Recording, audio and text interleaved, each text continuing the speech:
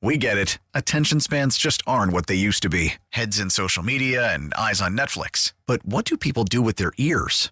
Well, for one, they're listening to audio. Americans spend 4.4 hours with audio every day. Oh, and you want the proof? Well, you just sat through this ad that's now approaching 30 seconds. What could you say to a potential customer in 30 seconds? Let Odyssey put together a media plan tailor-made for your unique marketing needs. Advertise with Odyssey. Visit ads.odyssey.com. The top stories from the KCBS Radio Newsroom. This is the All Local. Good morning. I'm Eric Thomas, and here's what's happening.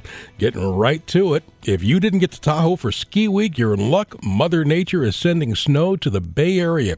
KCBS's Matt Bigler joins us now live from the summit of the Santa Cruz Mountains, where the snow is already on the ground. Matt? Good morning again, Eric. The snow flurries have stopped for now, but there is a thin blanket of white over the ground here at the summit of the Santa Cruz Mountains, just enough to crunch under your feet. People are pulling off of Highway 17 to shoot videos, take pictures, write their names in the snow. Jose Torres was enjoying this twice in a lifetime experience for him. So I've lived in San Jose my whole life. I am 30 years old, and I've seen it twice. Both times it's been off Highway 17, and you got to enjoy it while it happens. I mean, you don't see it often.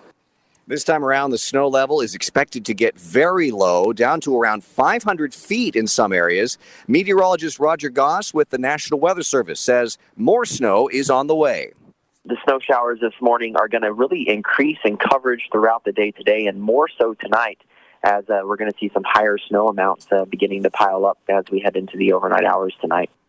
And by the end of this storm system, the highest peaks in the Bay Area, like Mount Hamilton, Mount Tam, even the East Bay Hills, could get up to 6 to 12 inches of snow. That's a lot of snow for the Bay Area. Now, one of the reasons it is snowing here is because it's so cold. Warming centers are also opening around the Bay Area. KCBS's Mike DeWald is live in Santa Rosa with more on that part of the story. Mike? Well, that's right, Matt. No snow here, but still a brisk, biting, bone-chilling cold. I'm outside the Caritas Center in downtown Santa Rosa. That's one of about a half dozen warming centers around Sonoma County. Now, it's quiet now, but people have been coming and going throughout the morning. It's a respite for those living on the street with few options. Chris spent the night here. This is probably one of the coldest nights of this year. It's just going to get worse.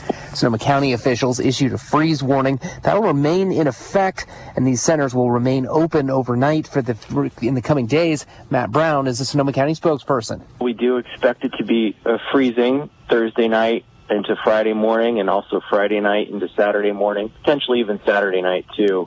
The winds earlier this week caused more damage here than expected, and Paul Lowenthal with the Santa Rosa Fire Department says for now it's all about keeping up with the unpredictable weather.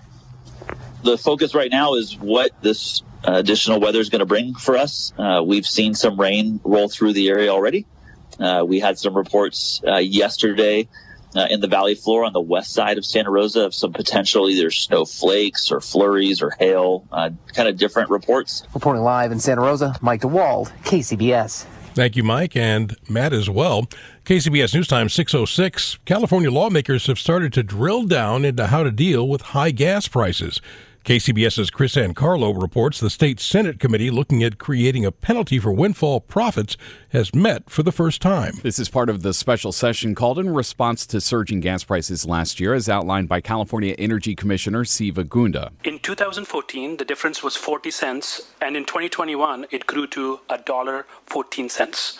On October 4, 2022, we reached an all-time high difference of $2.61. But the governor's pitch to create a price gouging penalty was met with some skepticism. What I try to look for here is what the hell are the unintended consequences? That was Democratic Senator Bill Dodd of Napa, and the possibility of making the price problem worse was the line of attack from Western State Petroleum Association President Catherine Reese Boyd. Because of this isolated infrastructure and unique fuel blends, the state is especially sensitive to supply disruptions. But Consumer Watchdog President Jamie Court says that's an empty threat to protect profits. When the profits are double what your standard profits are, when the profits are only eclipsed 3 times in the last 20 years, that's when a windfall is a windfall, and that's when we have to take it back as a state. Chris Ancarlo, KCBS. A GoFundMe with a $1 million fundraising goal has been set up to help a historic Oakland church rebuild after a big fire less than a week ago.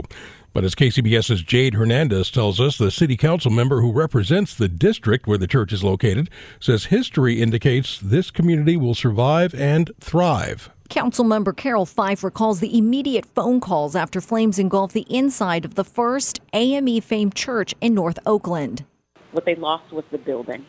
So that's why we need to make sure that they are able to rebuild from the ashes, because the legacy is here to stay. Councilmember Fife represents District 3. It's the very same district the church has been in for 69 years. One of the churchgoers said that this has happened in the past when Fame was shook from its foundation during the Loma Prieta earthquake. They rebuilt then, and they will rebuild now. FAME stands for First African Methodist Episcopal. The church, known as the oldest black church in the East Bay, currently has several ministries, feeding to those in need and administering to those living in tent cities. The church also served hot lunches 3 times a week. Pastor Rodney Smith leads the congregation. What our ask is right now is for city officials, those who have resources, those who can step up to the plate today to say, hey, we'll take Tuesday to help feed. We'll take Wednesday to help feed. There's still people who are sleeping on our streets, down the street from the church. So his loss could, he hopes, raise more than money to help the people he served daily before the fire. Jade Hernandez, KCBS. An update now on the power outages left behind by the wind event we had a couple of days ago. PG&E says the Bay Area total of people still without electricity is about 22,776, and they are still working on getting those people back on the grid. 6-day weather forecast. Here's Jessica Birch. Hey, good morning. We're already starting to see some light scattered showers pushing in from offshore. Heading into this afternoon, that's when the major wind event will start kicking up again. And to add to that, we're also going to be seeing plenty of snow and rain in the forecast into these overnight hours. Now, the snow is expected to push up anywhere from 1,500 feet to 2,000 feet and above. So snow levels are capping out there. However, I will say this, for the rest of us here in the Bay Area that live in the lower elevated areas, we're going to see plenty of rain, especially starting into those overnight hours, anywhere from 9 o'clock tonight into our early morning commute hours tomorrow for our Friday forecast. It's going to be very hectic. The winds are going to stick around. We're also going to be seeing plenty of moisture. And to add to that, temperatures are going to dip well below freezing tonight, and that's going to allow for a lot of that snow in the higher elevated areas to accumulate. Heading into Saturday, that's when we're going to catch our first break from the storm. Heading into Sunday, we have more rain on the way, and that's how we're kicking off next work week. I'm meteorologist Jessica Birch with your KCBS KPI Express Alert forecast. With the mid-year elections having passed in November, we're in that period of time known as the invisible primary as the lead up to the next presidential election. Here's KCBS's Alice Wirtz. With Senator Dianne Feinstein's announcement recently that she won't be seeking re-election, Democrats are lining up to take her seat. Mike Madrid, a political consultant with Grassroots Lab, was a guest on Our State of California. He says voters could seal the state's fate for a long time. From each of the many lanes of the Democratic Party to determine who's going to win a Senate seat, that will probably remain in the same hands for another 24 years or so. With Kevin McCarthy as the current House Minority Leader, Madrid says that likely won't last. But I do not think that Republicans at this point in time are going to be able to hold on to the House. I think the prospects look very good on the Senate side. As for the presidential election, recall that last time, out of 16 candidates, Donald Trump got only 37% of the vote in the national primary, and he could take it again, according to Madrid. Donald Trump is the odds-on favorite for a number of reasons. He has a tremendous tactical advantage of controlling most of the state party operations. Alice Wirtz, KCBS. Oakland Assemblywoman Mia Bonta will no longer oversee the budget of the State Department of Justice, which is run by her husband, Attorney General Rob Bonta. Assembly Budget Committee Chairman Phil Ting this week temporarily reassigned all DOJ funding matters to a subcommittee not led by Mia Bonta, who is the current chair of the Assembly Budget Subcommittee on Public Safety.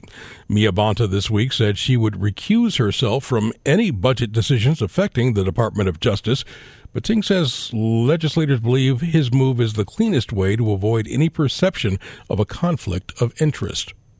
Berkeley State Senator Nancy Skinner has authored 2 bills that could change the landscape for California's electric vehicle market. One would limit sales of EVs to the manufacturer's suggested retail price. The other would require all EVs sold in California to adopt bidirectional charging technology, which would allow a vehicle's charged battery to be used as an outgoing power source. Skinner says her bills would make EVs more affordable and more attractive to consumers because they could use their car batteries to power their homes. Subscribe to the All Local wherever you get your podcasts and stream us on your smart speaker 24/7 by saying play KCBS Radio. We get it. Attention spans just aren't what they used to be. Heads in social media and eyes on Netflix. But what do people do with their ears? Well, for one, they're listening to audio. Americans spend 4.4 hours with audio every day. Oh, and you want the proof? Well, you just sat through this ad that's now approaching 30 seconds. What could you say to a potential customer in 30 seconds? Let Odyssey put together a media plan tailor-made for your unique marketing needs. Advertise with Odyssey. Visit ads.odyssey.com.